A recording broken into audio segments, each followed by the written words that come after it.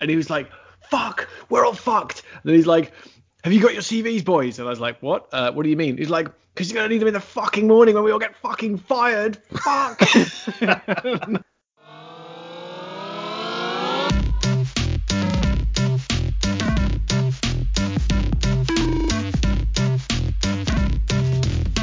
You're listening to I Might Be Wrong, a podcast hosted by myself, Rich Newnham, and my co-host, Henry Salmon. Welcome to another episode of I Might Be Wrong. I'm Rich Newnham, and as always, I am joined by Henry Salmon. Hello. How you doing, sir? I'm not too bad. Life's good. I'm excited about talking about the artist that you have chosen this week. Yeah, still not got anything better to do. No, nothing apart from tinker with my many mountain bikes, which are the only way of keeping sane at the moment for me. I'm getting back into learning German, having dropped that while I was back at work. So now. Yeah, indeed. I mean, I've lost it all, but I'm hoping that I'll be able to pick it up reasonably quickly again once I get back into it. Awesome. The plan is to try and do an hour or so a day of that and really get into it.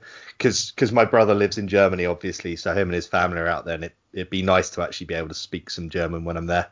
Yeah, you need something to pass the time when we can't go to pubs and do things like go out. Can't just drink our way into oblivion. Forget all our woes. Well, we can. We just can't do it together. Exactly. Yeah, not good. Well, how about you alleviate some of the boredom with our album this week? Who have you got for us? So I've got Polly Jean Harvey, aka PJ Harvey, who I absolutely adore. I think she's a wonderful, wonderful artist with a huge musical range and a lot of really interesting stuff that she's done over the years. The album I'm picking in particular for this one is Stories from the City, Stories from the Sea, which is the first one of hers that I really got into, and I absolutely love it as an album. It's still my favourite of hers. Right, so you're going to have to help me out here because PJ Harvey is my Pavement. Actually, Pavement are also my Pavement. To explain, Pavement are a band who everything about them tells me I should love them, and PJ Harvey is the same. The style of music I should like, the way that she writes her music, the differences in her back catalogue, everything about it says I should think she's one of the best artists I've ever come across, and I can't get into her. Help me out. What am I doing? I know how you feel, and I have bands like that. Hilariously, Pavement are one of my bands like that. So Pavement are one of these bands that every indie artist from the 90s and thousands, as part of their influences, will always say Pavement. They're always in there as a big influence. And so I was like, I need to listen to more Pavement. I need to really get into them. And so they played a gig at the Brixton Academy while I was living in London, while Neil was still living in London. And Neil was like, you going to come and see Pavement with you? I was like, I don't really like Pavement. He was like, what are you talking about, you idiot? You really should be into Pavement. So I was like, okay, I will come with you, and I will spend, I think it was like a couple of months away. I was like, right, I'll really put time and effort into getting to know Pavement. And I listened to a bunch of their stuff, including the albums that everyone says are their classic albums. I just wasn't feeling it. It's like, maybe I need to see them live. Maybe that'll be the trigger. And I got 45 minutes into the gig and left because I was bored. So Stories from the City, Stories from the Sea. It's PJ Harvey's album from 2000s, I think, sometime around then. It came out in 2000, and it was sort of perfectly timed for me because it was in that post OK Computer period where I was really getting into that style of music, and there's a fair bit of crossover. We'll come on to that when we talk about the album itself. But PJ Harvey had been going since the early 90s. She actually was born in Dorset, grew up in southwest England, was in a band that was part of the Bristol music scene early on. And then she moved up to London once she was recording and performing under PJ Harvey as a name. And that was actually a band to start with. There were three of them until she decided to go fully solo. It's amazing. She's been around since the early 90s, which means that I shouldn't be surprised that she's 50, but I totally am. Yeah. She's one of those timeless elfin types that just seem to have been around forever, but you assume they'll be around forever as well. Yeah, well, if you look at the people that she's influenced, Kurt Cobain said that he got into her music, and he was what, early mid 90s. The time when she was releasing her first couple of albums, particularly Rid of Me, which is her 93 effort, it's all very much in that grunge era, and Rid of Me is very much a female vocaled grunge effort. And when you think about the bands that are really big in that grunge era, they're almost entirely that West Coast, Seattle-based scene in the States. And I think personally, she's someone who was really influential in that grunge scene, but doesn't get credited with that in the mainstream, which seems entirely unfair. If I was to put all of those songs on play, or all the albums of hers, and play through all of them, Rid of Me would be the album that just as an earworm would catch my ear because of the style. It's a style which I'm so used to, I guess, because of my grungy background, that sonically that's where I'm most comfortable. And I'm amazed that you weren't into that, because, as you say, musically it sounds right. Vocally, she's got an incredible vocal range in terms of low to high, but also in terms of raw to refined. She can do everything across that spectrum. It's weird, isn't it? I think I spent all my time looking across the Atlantic and didn't realize that there was someone who'd kind of passed through Yeovil College and gone up to London who was producing music that was just as good as that.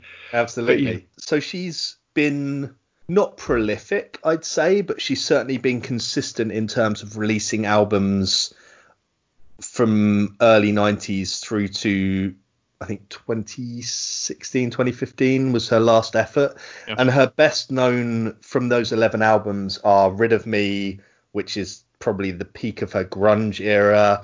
Stories from the City is the peak of her indie alternative rock era. Yeah. Aha Her is just, I don't know that it's an easy album to get into, but there's some really fascinating stuff in there. It doesn't feel like, it feels almost like a collection of ideas that she was having at the time, rather than necessarily a formative album with a single direction. And then you get into White Chalk, which is, I think it was very underrated. So White Chalk is more her voice and one or two instruments showcasing. So she talks about it as being an album that she was really trying to focus in on her wordsmithing and songwriting, lyrical songwriting, rather than necessarily creating these big sounds that she'd had on Stories. But I think that a lot of people who had heard a lot of her grungy stuff and her rocky stuff were like, well, what are you doing? Like, this isn't what we want. And so there was a bit of a backlash, and it now feels like an album that if you took it as an album and listened to it and didn't know it was her, I think a lot of people would really like it. But the expectations of a PJ Harvey album weighed quite heavily on it, if that makes sense. Yeah. And then you've got Let England Shake, which was not her last album, but the last album that I really enjoyed from her, which is commentary on war, and both modern and World War I warfare. It got quite well known, I guess, because it won the Mercury, didn't it? It's her second Mercury Music Prize, which we'll come on to in a minute. Yes. But yeah, I like that album in that it's very inventive. It's a hard listen. It is a hard listen, but it's a worthwhile listen. I love it, but I have to be in the right mood for it. But yeah, talking about PJ herself, so she's a really interesting person. She wouldn't have been called this at the time, because I don't know that this was necessarily a term that people were really thinking of at the time, but she's quite gender fluid. So she talks about not really thinking of herself as female half the time. She apparently called herself Paul and learned to pee standing up as a kid.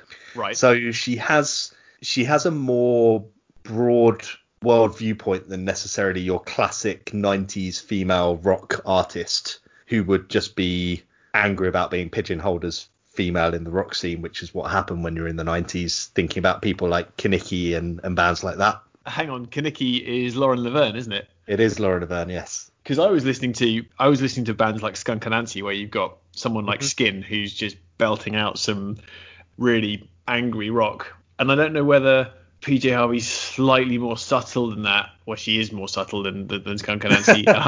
Doesn't get less subtle than Skunk Anansie, I don't think. And I love that album in particular, Weak as I Am and all that. Yeah, but there was definitely, I think the 90s, well, the 80s and 90s both offered up some incredible female front women. And I've never seen PJ Harvey live, and we'll come on to this later as well, but when you see some of the real kind of headline front women getting pictured on the front of magazines, PJ Harvey isn't one of them. She's not the kind of fuck you A-lister, I'm at the front of a supergroup and I'm the best. She doesn't appear like that. I think she's very much one of these people that feels like she hasn't perfected her craft. And I think the best musicians that continue to evolve as artists are those types where they always want to improve themselves. They always want to better themselves. They never really think that they are all that great themselves.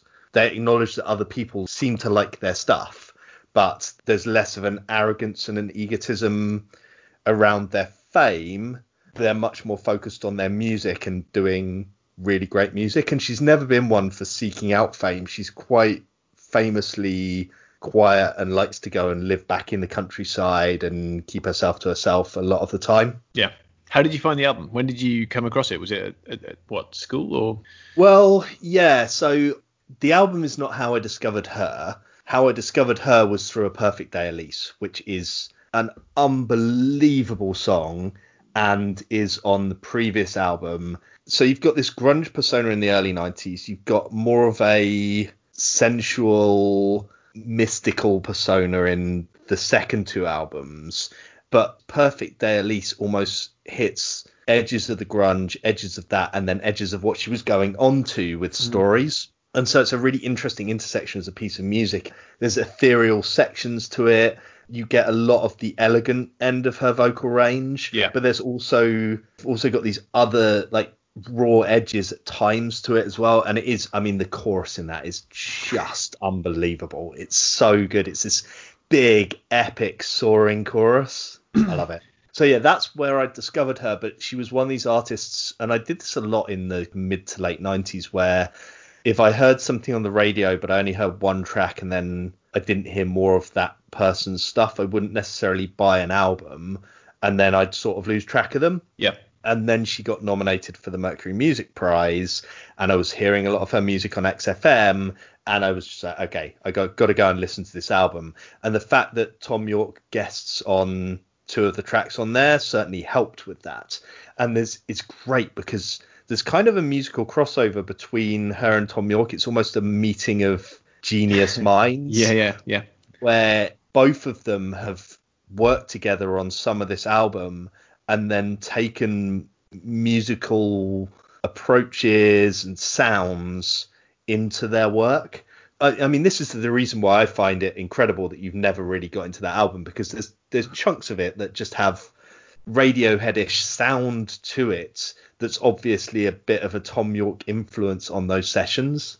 Yeah, a track like You Said Something is almost it's almost very influenced by the Bends, but if Tom York wrote it, it would be a little bit too, it wouldn't work as a Tom York track, but it sounds like it's almost like she's listened to Radiohead and gone, I want to do what they're doing in the Bends with that. But then she moves from that into Kamikaze, which is the following track, and it's like, oh my god, it's completely different. And that's the thing, is I think there's like all the best artists, they work out things that they musically like from other influences that work with their music, but they don't necessarily just try and copy something else. Yeah. And you absolutely couldn't accuse her of just copying Radiohead's style. It's taking aspects and elements of those things and working them into her music. And she and Tom York have both talked about how much they respect each other, and there's absolutely stuff that goes the other way.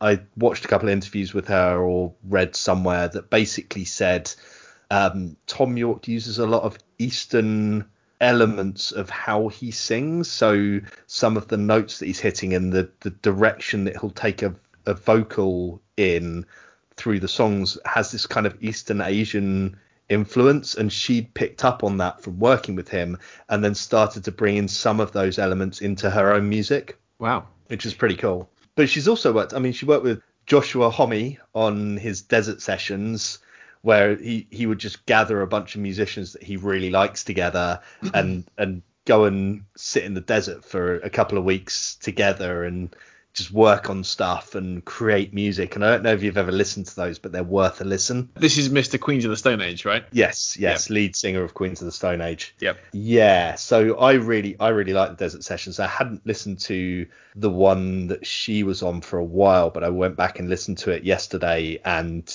it's really good. It's really raw, and rough around the edges is the wrong way of saying it, but it's not heavily produced. It's just clearly a product of a very creative music making session. Yeah. Coming back to Stories, I think the reason why it appealed is it's definitely her most optimistic album. Certainly at that point, the most optimistic. It's the most musically lush album. It's not overproduced. It's just got a lot of complexity to it. And that's something that, as anyone who's listened to this podcast will know, appeals to me. Yeah, I think you've absolutely nailed it with that. It's got complexity, but the production is really quite straightforward. You could so easily make a complete dog's dinner of this album if you took a producer who wanted to try and just expand on all of the different ideas she's got, and you could just turn this into a complete shit show. And she's not done that. It is quite a clean album. So whoever the producer was, yeah, he's done a great job on there. Yeah, agreed. Do you know that it's her love letter to New York? I've read that in reviews. Yeah. Yeah, so she's obviously, as a Brit, she'd spent time in New York. She actually spent, I think, 6 months in New York while she was recording this album, or prior to recording this album. She's always loved the place. I mean, the cover photo is her standing in the middle of a street in the middle of Manhattan. It's one of the really sad ironies of the whole album and the success that she had around it, that she won the Mercury Music Prize for this album, and the day that was announced and the ceremony was September the 11th, 2001. Oh shit. And she was in Washington on tour, and apparently they were locked down, obviously, in a hotel, and they were literally able to see the Pentagon from their hotel on fire. Wow, I didn't know that. Wow. I love New York. I've been there for a bit, but to have a piece of art that you've created about your love for a city that you've just been told has been recognized, and have that happen, I didn't know that. It's brutal. Yeah. And I know I say brutal a lot on this podcast, but I genuinely mean that here. It's so sad, and just an incredibly awful way to find out all that. And there was a quote from her literally on the day. Obviously, I'm absolutely shocked. This whole city is in shock. Myself and my band are involved in all that, and we can see the Pentagon from our window. It's hard to take in. And obviously, they were just devastated by the whole thing. Yeah. Wow. That's something I didn't know. Yeah. So we should talk about the album itself and the music. So how does the album start? Yeah, actually, that's a good call. I wanted to talk about Big Exit is the name of the first track. The first time she hits the chorus on that, the hairs on the back of my neck go up. I absolutely love it. It's got these big guitars. Like I said, it's that late 90s, early thousands sound that I absolutely love. The structure of the songwriting really shows itself here. It's got a chorus that then swoops into this quieter section, and then it rides these guitars into almost like a pause, and then everything launches into the next verse, and it's so good. It just, the dynamic of the music is so enthralling, and that is the starting point that kind of pulls you into the album. And you hear this thing, we talked about it being not overproduced. There are moments when her voice just cracks on that song that normally you'd be like, oh, that wasn't a great take. Let's record another version and make sure that everything sounds perfect. But she's obviously gone, no, I love that. I love the imperfections in there, and has just allowed that to be on the album. Because obviously with any recording, you can keep recording until you get it right. And I like the fact that they've not done that here. Yeah, we don't do that with our stuff either. I mean, I like taking out ums. That's about it. And then later in the album, you've got A Place Called Home, which I really love. I like that song a lot. It's got softer guitars. It's got accordion in there. And the accordion, along with the percussion design, it almost sounds quite REM-like, which obviously I like. She gets the melodies going there as well with the accordion. It is... Yeah, and this is the stuff that puzzles me, because I love all this stuff normally, and I can't understand why the album just doesn't grab me as a whole. Maybe you just need to stick it on for like 3 hours. Yeah. Have it on a loop until you're like, oh my God, it's amazing, and suddenly it'll click. I don't know. I just read the Pitchfork review of the album, which is about the only non-complimentary review is this the original Pitchfork review? Because they have a tendency with Pitchfork to have revisionist history where they gave Kid A shit review first time round, and then did like a 20th anniversary review of it or a 10th anniversary review of it and gave it 10. Yeah, it's shameful. They always Pitchfork are fuckers like that. But one of the comments on that, which is also reproduced on the Wikipedia page of the album, is that it says the sheen gets slicker and her music gets duller.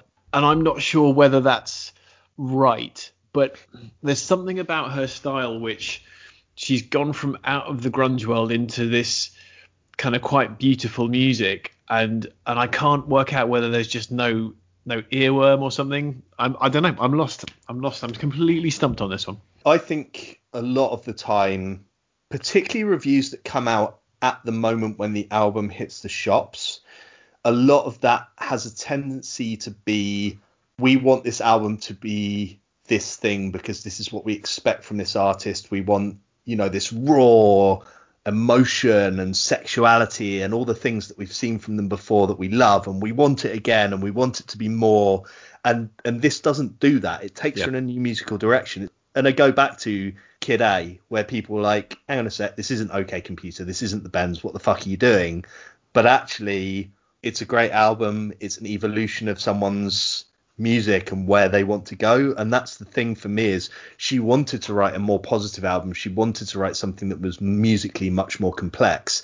And she's absolutely hit out of the park with this album. And I understand that people who don't like layered, complex instruments, all that kind of stuff, because some people don't. They want their music to be raw and loud and emotional and heart on the sleeve. You're not getting that here, but she's not trying to produce that here. So you're looking for the wrong thing in this place. Go back and listen to earlier stuff if that's what you want.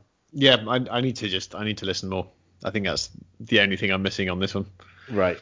I do want to talk about a couple other tracks. Yeah. So ones that I love, The Horse Hustle and The Hustler's Whore, not just for the name. Cracking title. The title. It has, I think this is one that you should listen to because it's got those echoey Radiohead chiming guitars that you'll know really well from OK Computer. And that is one that I think is probably an early track that sucked me in because of that sound that picks up interest in the back of your brain where you're like, yeah, I recognize this. I like this. It's sandwiched in between two Thom Yorke tracks as well, or two Thom Yorke accompanied tracks. Right. And I wasn't going to necessarily talk so much about the first of the Thom Yorke tracks, but This Mess We're In is so good. The vocals on that, his vocals, and then it's really fascinating to see an artist have someone guest, but rather than the guest be a secondary vocal, they've put the guest front and center, and she's doing backup vocals on her own album. I can't think of another artist who could duet with Thom Yorke like that and make it sound so good. I think they're the kind of perfect vocal couple. Yeah, you're right. The way those vocals work together, the way their voices wind around each other in that track is just incredible. I mean, I put in my notes, it's all about the vocal performances from them both. And I do genuinely wish they'd done more stuff together over the years because they obviously love each other's stuff. Yeah. I don't know why they haven't worked together more, but it's that particular piece is evocative of almost a time and a place and a feeling. So there's this moment of this being in the middle of an out of control fling where there's so much attraction. You can't help but, you can't keep your hands off each other, but it's got an end moment very, very soon. It's coming soon. You've got to make the most of it while it lasts. Yeah. And there's this wistfulness about that of, you're going to be gone tomorrow, but let's just make the most of it while we can. And a lot of this album is about love. She's clearly in love and happy for large chunks of this album, not the whole thing, but This Is Love is probably one of the best known tracks. I think it was the lead single from the album. It's just got great lyrics again. So I can't believe that life's so complex when I just want to sit here and watch you undress is a great line.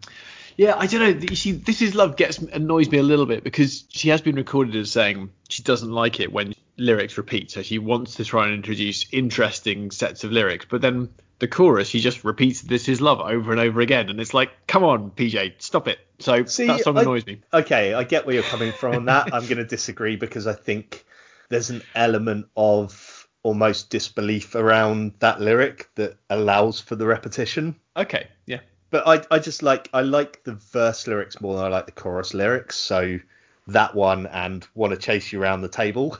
Just these ideas, and it's very visual, and everyone can understand that, right? I mean, Yeah. I remember a certain person that we knew at Bristol University saying, if you don't want to tear each other's clothes off, then what's the point? Yeah. That's the thing. It's not just the visuals. It really grabs at the heart of that feeling of the early days of being in love with someone. Yeah, maybe I should give that one a buy, and I shouldn't just be so critical just of one song. And then so following on from that, so that's what 2/3 of the way through the album. So we've got after that, Horses in My Dreams. What's your view on that? So yeah, I don't know that it's one of my favorite tracks. It's more understated. It's kind of got those slightly menacing guitars. Her vocal performance is one of her not slick, not elegant vocal performances, but very deliberately so. It does feel a little bit like a later track on the album Tracks. I think it's got some interesting lyrics, but again, not a favorite of mine. Yeah. I prefer the very end of the album. You've got We Float, which is technically the last track because we're still in late 90s, early thousands hidden track nonsense, which is a beautifully delicate track. And I love We Float. It's just wonderful. I mean, I don't really know what more to say about it than that. But then you have this massive gap, which I always forget is there, and end up accidentally skipping the hidden track. Bloody hidden tracks. Yeah. Which is called This Wicked Tongue, which I love because you get these brilliantly aggressive guitars that kick in after this massive pause. It's a bit of a quiet, loud, quiet song as a whole. So you've got claustrophobic crunching guitars, and then it switches to this huge soundscape with this lyric of the noises as much as I can bear, and just really raw, visceral vocal performance from her. I love it. If you're listening to that on a CD player or something, and you're not minding your own business, thinking the album's finished, and then that kicks in, it's that'll make you kind of shoot coffee at your nose. Well, it makes me want to dance around whatever room I'm in and also kick things heavily. Mosh pit style. Yeah. I love it. It's a great way to finish the album. I just wish they hadn't made it a secret track. I wish it just went straight, maybe a brief pause at the end of We Float and then into that would have been perfect. But, you know, record companies back then always wanted to stick hidden tracks in albums. It's just ridiculous. So that's the album. Have you seen it performed? Have you seen Tracks live? I have a confession to make. Uh-oh. I was at, I think, Reading Festival when she performed, and I know I saw her perform, but I think I was too shit-faced to really take it in and remember, which I'm gutted about. Because I do have vague recollections of being blown away by it, but I think it was one of those. It might actually be the festival performance where I realised that I didn't like getting really, really drunk at festivals. Yeah. Because I can get blackout drunk anywhere I want, right? I can do that in my own home. If I'm at a festival, I'm there to see the music as much as anything. And having beers and having that buzz going on always makes the atmosphere really great at a festival. But ultimately, I want to be able to remember those huge performances. And so I think that was, for me, a moment where I learned a lesson of don't get too drunk because you want to enjoy this shit. Get drunk after the headliners are done. Yeah, it's a lesson that you see people learning the hard way, kind of at 11 o'clock the next morning when someone's face down in some mud somewhere, and you just think, yeah, buddy, you pushed too hard. Those hard nights, you get to an indoor stage and there's somebody passed out in the corner. You're like, I don't know if you just passed out there last night or whether you've dragged yourself out of your tent and then passed out here ready for the first performance of the day. Yeah, could definitely be times. No, I've never seen her, so I can't comment on live performances. I think the biggest issue is that you probably got some of her best ever live performances were, I think it was maybe Reading Festival, but it would have been mid-90s for that performance, the catsuit performance that everyone who is a PJ Harvey fan will be aware of. And so I think those really raw, visceral performances would have been in those early days when I wasn't even going to gigs or festivals at that point. And I think if you were to go and see her, particularly in the later days. So she had a thing with White Chalk where she'd perform in big white flowing Victorian ball gowns and things like that, which her Kate Bush phase. Bit Kate Bushy and a bit pretentious, and maybe not as jumping up and down and exciting as some of her earlier performances anyway. Yeah.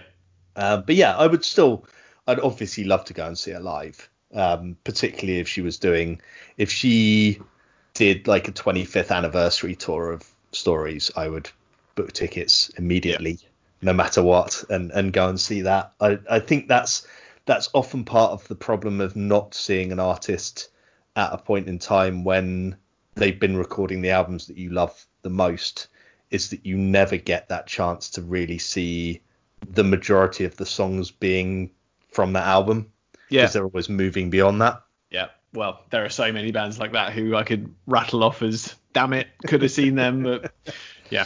I think one of the things with PJ is that probably her stuff and Skunk Anansie and the Cranberries really started to bring in female-led, female vocal music into the sphere of tastes that I had, and start to teach me that there was a whole range of stuff that I was missing out on if I wasn't paying attention to that.